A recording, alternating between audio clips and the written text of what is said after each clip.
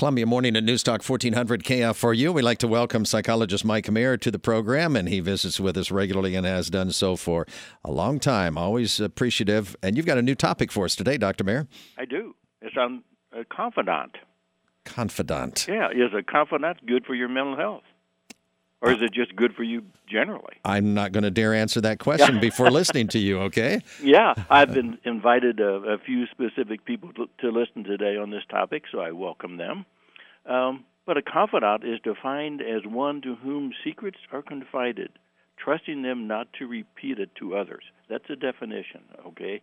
And that came out of a dictionary. So as we go through life, we sometimes struggle with life's decisions, with problems in life, needing advice on sensitive issues. That's probably common. Have we ever been there before where we needed those? I'm sure we have.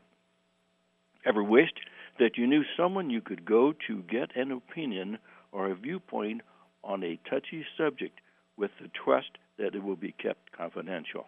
Yes. That is so difficult. Many of us have someone we confide in, but few of us have ever asked for a guarantee that the information or questions presented will go no further. We maybe assume it, we maybe think, but we never ask. And I think that's important. Confidentiality and trust are just two key ingredients needed in a confidant. Other ingredients or qualities could include a confidant who can be a good listener, one who can be open to divergent thoughts and beliefs, and is willing to advise you to not do something that would not be in your best interest. And that's tough, when you have to advise somebody like that. So how many people do you know that would be a good confidant for you? And that's a generic question, not necessarily for you, David. Mm-hmm. But someone you would definitely trust, knowing your vulnerabilities and secrets. Make your list. I bet there are not too many people on that list for various reasons. Reasons that you would not want them to know certain things about you. Yet it may be important for somebody to be able to advise you. So why have a confidant? Well, getting an opinion on life's challenges and decisions is generally beneficial. Looking at the problems through a different, trusted pair of eyes can be helpful. If you're hesitant to talk about something, you probably could benefit from doing so. That's a kind of a challenge. If you're hesitant to talk about something, you probably could benefit from discussing that with someone. You could probably benefit by talking about it. By talking. I have to think about that. All right, got it. Okay. We don't have all the answers to our challenges. No one does. So allowing a selected someone else to give new input to these challenges can be beneficial in many ways. Interesting another insight. The higher the position you hold in society, at work, or within a family dynamic, the more difficult it is to find someone to trust as a confidant because the risk is greater. Mm-hmm. And that has to be kept in mind. And letting go of your confidential concerns by talking it out is like a verbal massage that lightens your stress and concerns. Good way to look at that. Mm-hmm. Who can be trusted?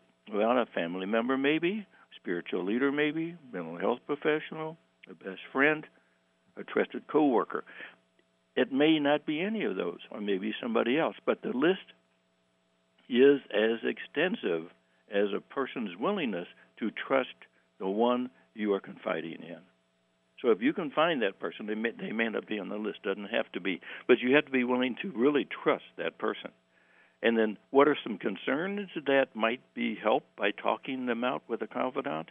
Relationships, addictive challenges, business difficulties, negative personal issues, needing another perspective, a sounding board, motivational suggestions, personal growth issues, and more.